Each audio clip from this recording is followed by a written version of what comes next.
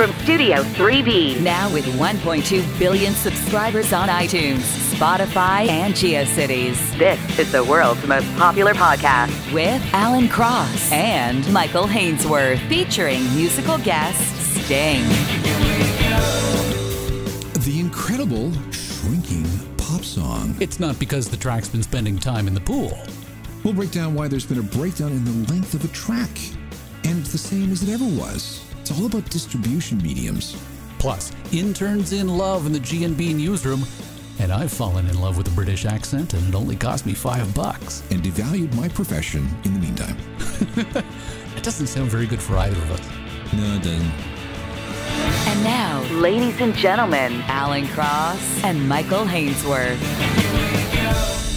I have to confess, by the way, I'm super giddy because I just came up with the new show open for the upcoming Future Rhythmic podcast. Ooh, very exciting. I've got this excellent piece of copy, as we would call it in the industry, words as the rest of us would refer to it as, that describes the entire documentary series. And I thought, you know what? I bet this would sound even better if it was read by a sexy British chick. Oh, so you got one of those?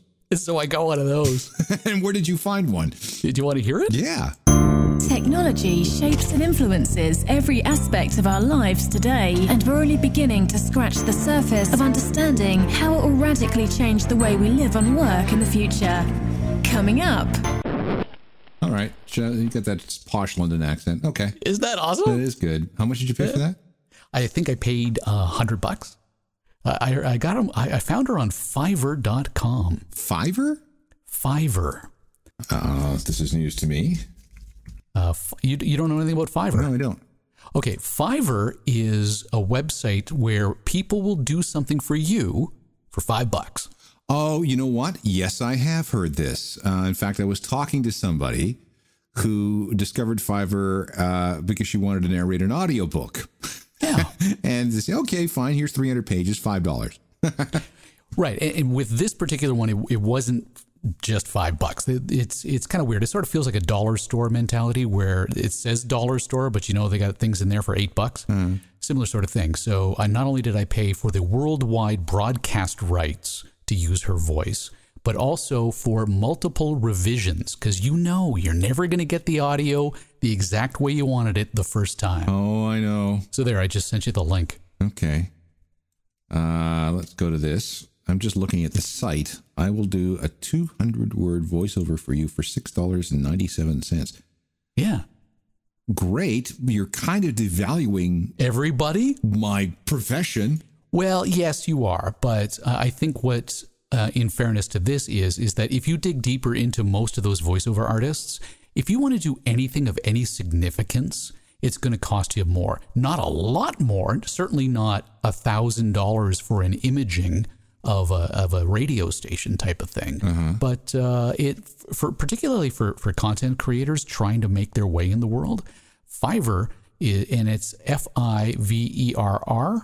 It's amazing for anyone who needs, like, if you need an illustration, if you need tons of stuff like that. I don't get out of bed for $100. Yeah, no, neither do I. This is slave labor is what this is. She didn't have to sign up for this. No, but that's true. She's willing to do this. And if you read her biography, it explains that she does, in fact, have a day job. Well, of course she has a day job. Nobody can make a living doing this sort of stuff. Oh, that's true. It's true. Okay, this is depressing. It's all right, dude. Well, bless my soul, what's wrong with me? I'm itching like a man on a fuzzy tree. My friends say I'm acting wild as a bug. I'm in love. I'm all shook up. Yeah.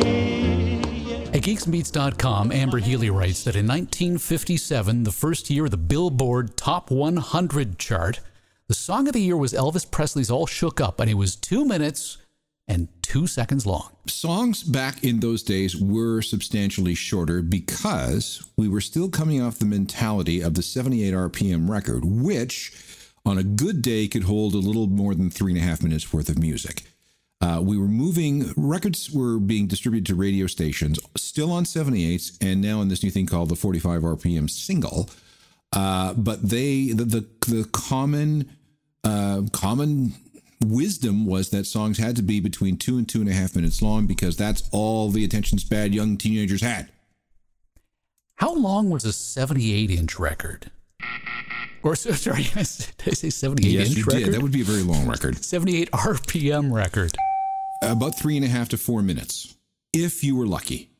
Because the grooves could only be put so close together, and it spun at 78 RPM. If you do the math and the geometry, the maximum length of a spiral that you could get on a record was about 270 feet. And again, do the math, that works out to maximum 4 minutes. Per side on a 78. Per side. And the problem with 78s, as I recall, because I actually had to handle 78s in my early days in radio. Really? Believe it or not. Actually, I did too. I helped an old Ukrainian guy do a once-a-week radio show when I was working in Kenora. I helped an old British guy do Calling All Britons. I had a song. I have no idea what the show is called, but he comes in the first day I do this, he comes in and he says, okay, play team.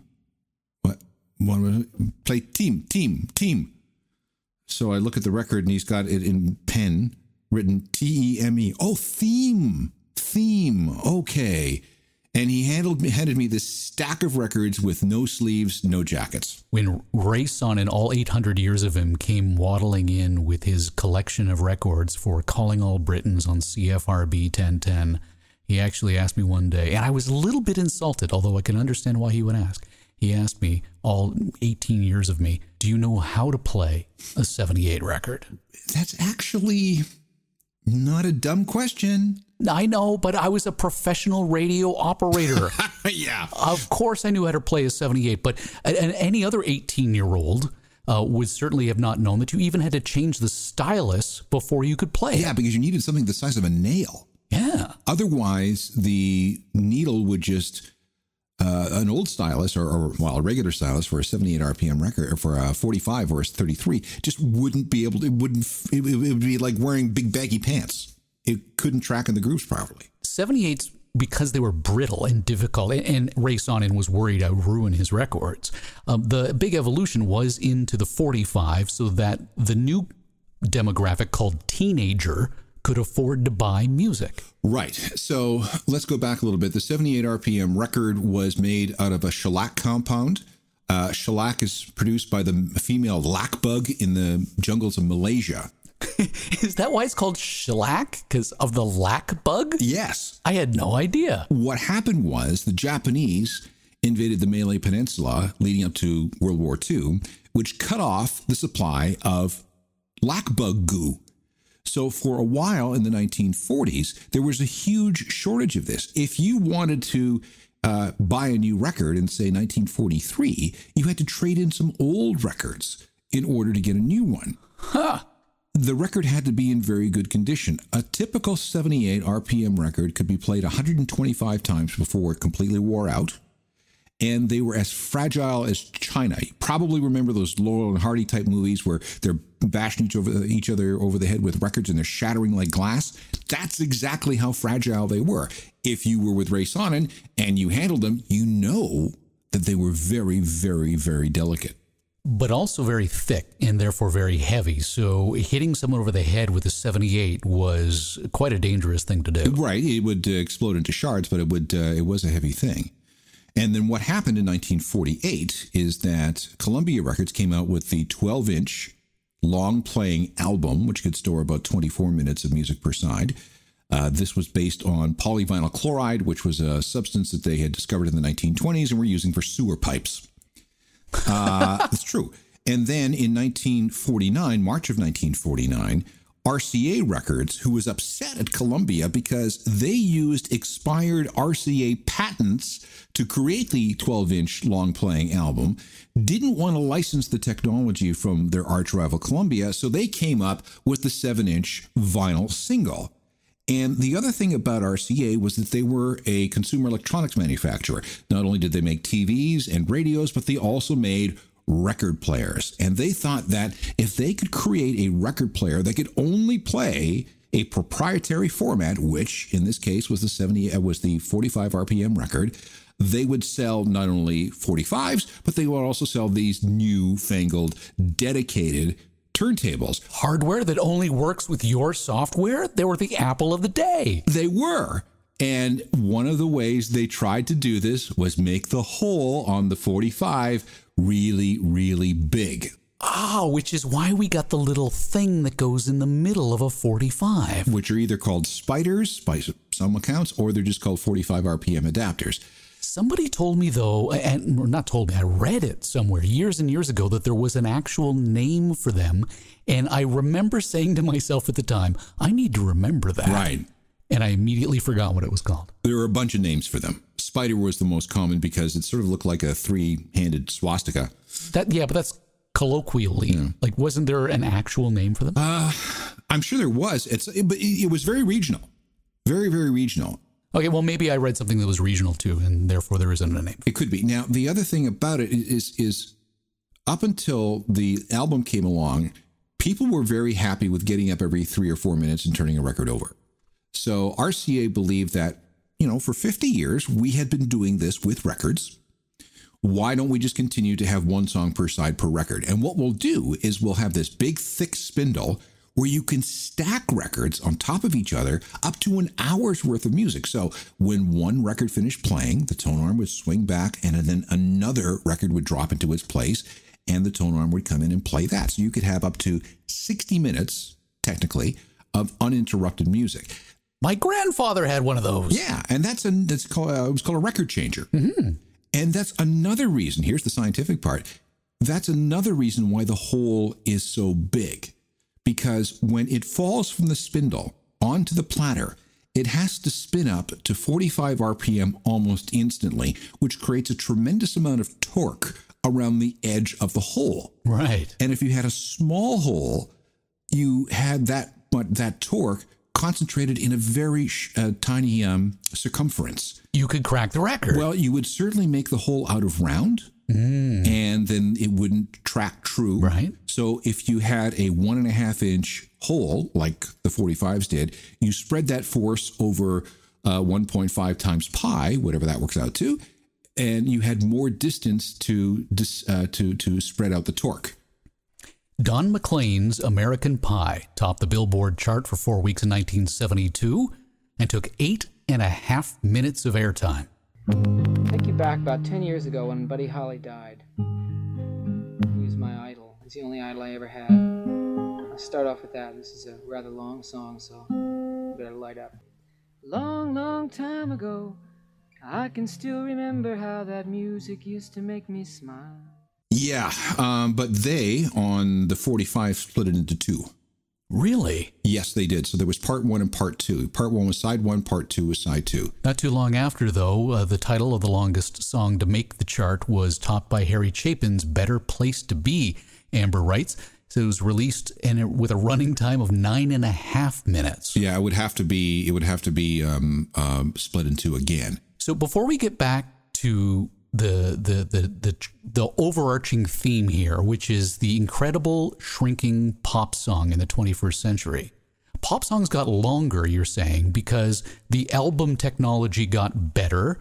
And I can imagine as well, that also changed radio, where we went from pop songs in top 40. Now we have this new format called album-oriented rock. Right. This starts in about 1965, 1966 in places like San Francisco. Wow! We're really living by the Golden Gate with Radio 61 KFRC. Spurred largely by Bob Dylan and his song Like a Rolling Stone, which clocked in at 6.5 minutes, which is a very, very long song for the time. And then there was Richard Harris and MacArthur Park, which is also a very long song. And then there was real concern about the Beatles' Hey Jude when it was released in 1968. The people at EMI went to the Beatles and said, this song is too long. No radio station is going to play a song that's 7 minutes long. And John Lennon looked at this executive in the face and said, they will if it's ours. And he was right. So there is a limit to the amount of music that you can get on the side of a 45. And it's around, I mean, you're really pushing it at 6 minutes because you end up, and it has to do with stylus velocity and a bunch of other fancy terms. But as you get closer to the center of the record, the stylus velocity is actually increasing. I know it's still spinning at 45 RPM, but it's being dragged through relative to the outer edge. Relative to the outer edge, dragging through faster. And what happens is you lose frequency response and a whole bunch of other things. So you're really pushing it when you're at 7 minutes. So let's go back to this idea of the shrinking song. Right, because we had two songs making the Billboard chart in 2016 that well overshot the standard 5 minutes from Kendrick Lamar, and then David Bowie, his final single, Black Star, ran just under 10 minutes. But there's this whipsaw effect that we've seen as well, where in 2017, Lil Pump's Gucci Gang was in the top 10, and it was only 2 minutes and 4 seconds long. The shortest song to hit the top 10 since 1975. Okay, we got to back up just a little bit here. Okay. Pop songs were restricted in terms of length by the container in which they were placed. In this case, a 45 RPM record. That began to change when we got to digital because you could squeeze a lot more into a CD single, for example. And when we get to streaming and downloads, it doesn't matter. There is no constraints on that. The CD had a very specific limit as to how much music you could put on it, and it was solely because Sony had to come up with a number. Could have been anything. Well, yeah, there are a bunch of apocryphal stories. And, you know, one of the ones was the chairman of Sony at the time said that his CD for his company needed to fit a complete uninterrupted recording of his favorite Beethoven symphony, which was 74 minutes. Right. That's probably apocryphal. Okay, hang on. It's Michael in the edit bay here. Hey, am I the only one who doesn't understand what apocryphal means? So I looked it up. Apocryphal. You'll like this. A story or statement of doubtful authenticity, although widely circulated as being true. And here's the example that they use. An apocryphal story about a former president. Synonyms: fictitious, made up, untrue, fabricated, false, spurious, or of belonging to the apocrypha. Well, that's a whole rabbit hole we don't need to go down. Anyway, the more you know. The longest CD clocks in at about 79 minutes. Once you start getting to that length, then the laser has a hard time tracking. But CDs play from the inside out. Right. The opposite of a record player. Right. So when you get to the outside of a disc, if there's any kind of wobble in it, your error correction fault goes to hell, and you end up with all kinds of issues playing the last song on the CD. If there's too much music jammed onto that CD. So let's talk about short songs. Now, there's a reason why we have moved away from the standard. It's about 3.5 minutes. If you were programming a pop radio station, and you needed to put a blank spot in your music sheet, you're probably going to put 3.5 minutes. That's the, sort of average ballpark. What's happening now is that music is being driven by the technology that is delivering it. In this particular case, we're talking about streaming. Now, do you want to hear my rant about streaming? You have a rant about streaming? I do. No. Here is what's going on. An artist does not get paid until a song is streamed for at least 30 seconds. So, a couple of things. Producers and songwriters and everybody else are doing whatever they can with modern pop songs to ensure that we listen for at least 31 seconds. So that means shorter intros.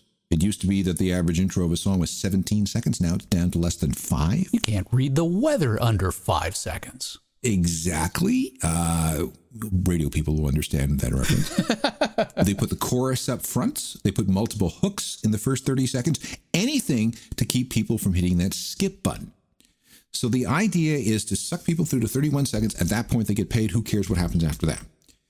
The other point is that people say, well, if I get paid after 30 seconds, why should I bother making songs longer than 30 seconds?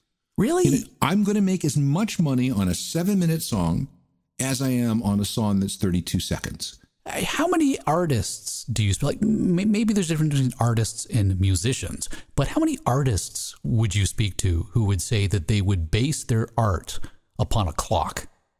More and more. If you talk to Mark Ronson, the very famous producer, he says that the song for Spotify, and here's another issue, Spotify, the algorithms favor songs that are at least 3 minutes and 15 seconds long. Why? Anything shorter than that, you may not see a Spotify rating that will be sufficient to get you on other playlists through its algorithm. And Mark Ronson says that you want to make sure that the maximum number of people listen to the song all the way through to the end, because that increases your Spotify rating, and then that will distribute the song to more playlists and more people will get a chance to hear it.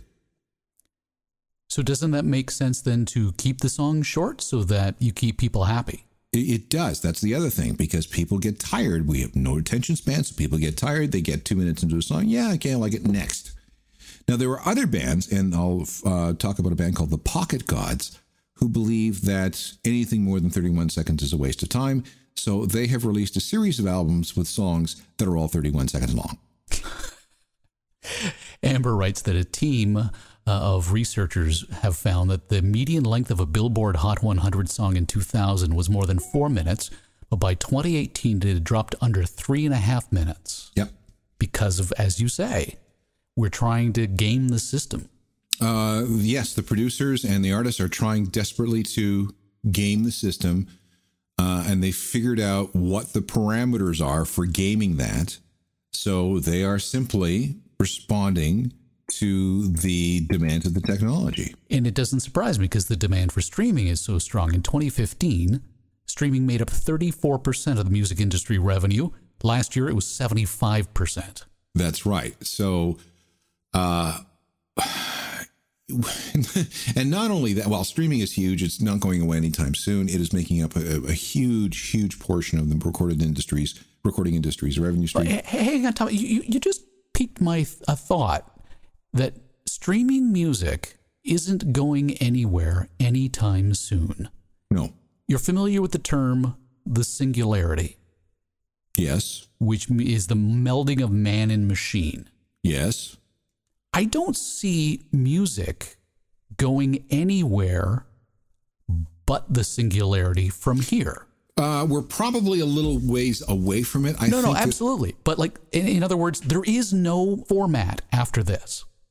It's streaming everything from this point forward. Everything in our lives, not just music, will be streamed to us. Edge computing, they call it. Yeah. So I wonder if we don't have to worry about having to buy the White Album yet again. No.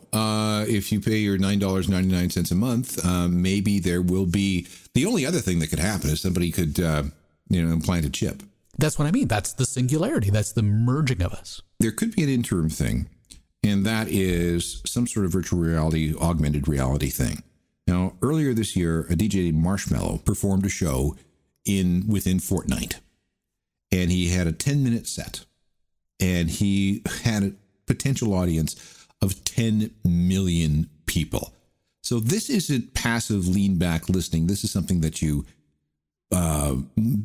participate in. Right. This isn't a conversation about streaming. That's more of a conversation about the future of concerts. Right. And same thing with Weezer. Weezer's Black Album came out last week, and they had Weezer Island within Fortnite, and they performed 4 songs from the album. So that is sort of an interim thing, but you're right. It has more to do with the history, with the future of concerts than music. It's just going to be a matter of streaming, first of all, spreading around the world and everybody getting used to it. Did you hear about India?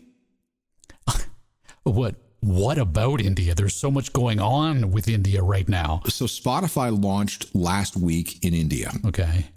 And within a week, they have 1 million users. If you do the math, that is 0.07% of the country. So why should we be impressed? Because, well, first of all, you can spin statistics to make things look great no matter what. And secondly, there's still a lot of room for streaming to grow. In North America and Europe, streaming adoption is starting to level out. So there are some concerns. What happens beyond, once everybody in North America and Europe gets a streaming service? Well, there's your answer. India, China, other parts of the world.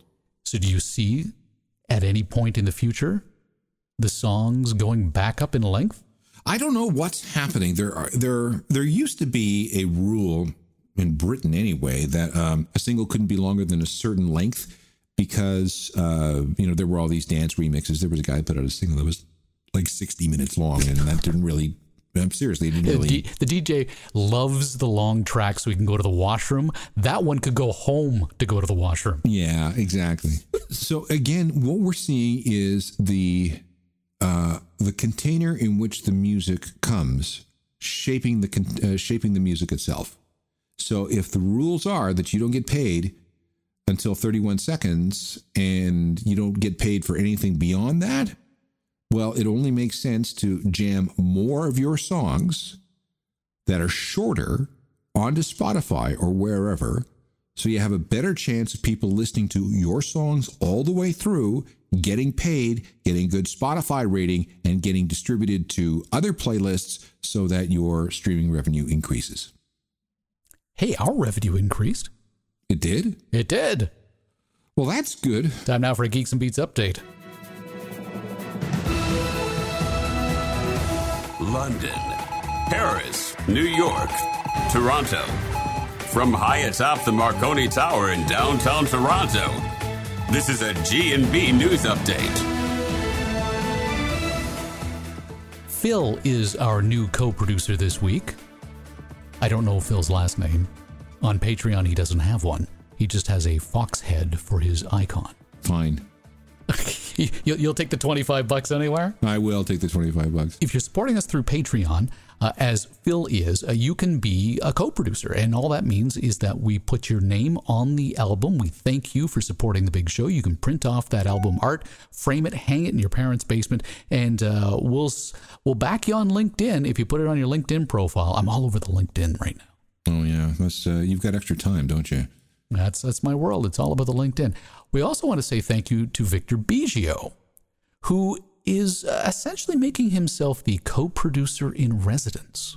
Pretty much. I think Victor really should get a desk. At this rate, he said, I'll be the recurring co-producer for the foreseeable future. Ha ha. That's not funny. That's actually really pleasant. I know, it's lovely. I know. I don't know if the ha-ha was perhaps maybe it was more like a like he's taken over or something. Yeah, well, he doesn't have any. He has no editorial control. Don't tell him that. He might cut his support. Oh, sorry. Okay. Yes, Victor, Master Victor, sure. Go to geeksmeets.com, click the support the show link. If you don't want a Patreon account, that's fine. That's cool. We'll take your money via PayPal as well, as we want to say thank you very much to Chris. Limit to the support by Brandon Heggie. Brandon, you rock. Thank you so much for being an intern. A member of the World's Worst Intern program pays us $1 each episode, doesn't do any actual work, and all we do is say thank you when they sign up. So Brandon, thank you for joining us over the course of your time with us on The Big Show. We also want to say hello to Blake and Trish Limburger. As we had been talking about previously, they signed up, and we couldn't figure out if it was Blake who was supporting the show or Trish who was supporting the show, or if maybe it was both of them who joined us as members of the World's Worst Intern program. Right, I remember that. So I suggested that maybe they would take a split shift. One would do the morning shift, one would do the afternoon shift. And Blake has replied on Twitter to us saying that they would definitely split the shift in the newsroom. He says he'll take the early shift so she can enjoy her, quote, beauty sleep. Oh, that's nice. I don't know. I'm a little nervous for Blake. Why? Is it wise to ever suggest a woman needs a beauty sleep? If she requests it, if she labels it as such, not a problem. He also says thanks for all the hard work. So clearly he's talking to me. Obviously, because I'm not doing any. Are you done with the update? Yeah, now that it's just you and me talking, no one's listening to this. No, okay, fine. Did I tell you how fast my Wi-Fi was in Singapore? This is like some sort of penis measurement thing for you. It is. I was absolutely shocked. Part of the reason I selected this particular hotel is because I was assured it had very good Wi-Fi. And would you like to guess what my guest Wi-Fi was? 50 down, 50 up. 147 down, 55 up. I can't believe you checked out. Are you not still there? It blocked all the porn sites. Catch all new episodes of Geeks and Beats Wednesdays on iTunes and watch for Geeks and Beats magazine on a newsstand near you. To be part of next week's show, call area code 323-319-NERD. Follow the stories on Twitter or Facebook and get your dose of Geeks and Beats anytime at geeksandbeats.com. The Geeks and Beats podcast would like to thank the National Science Foundation.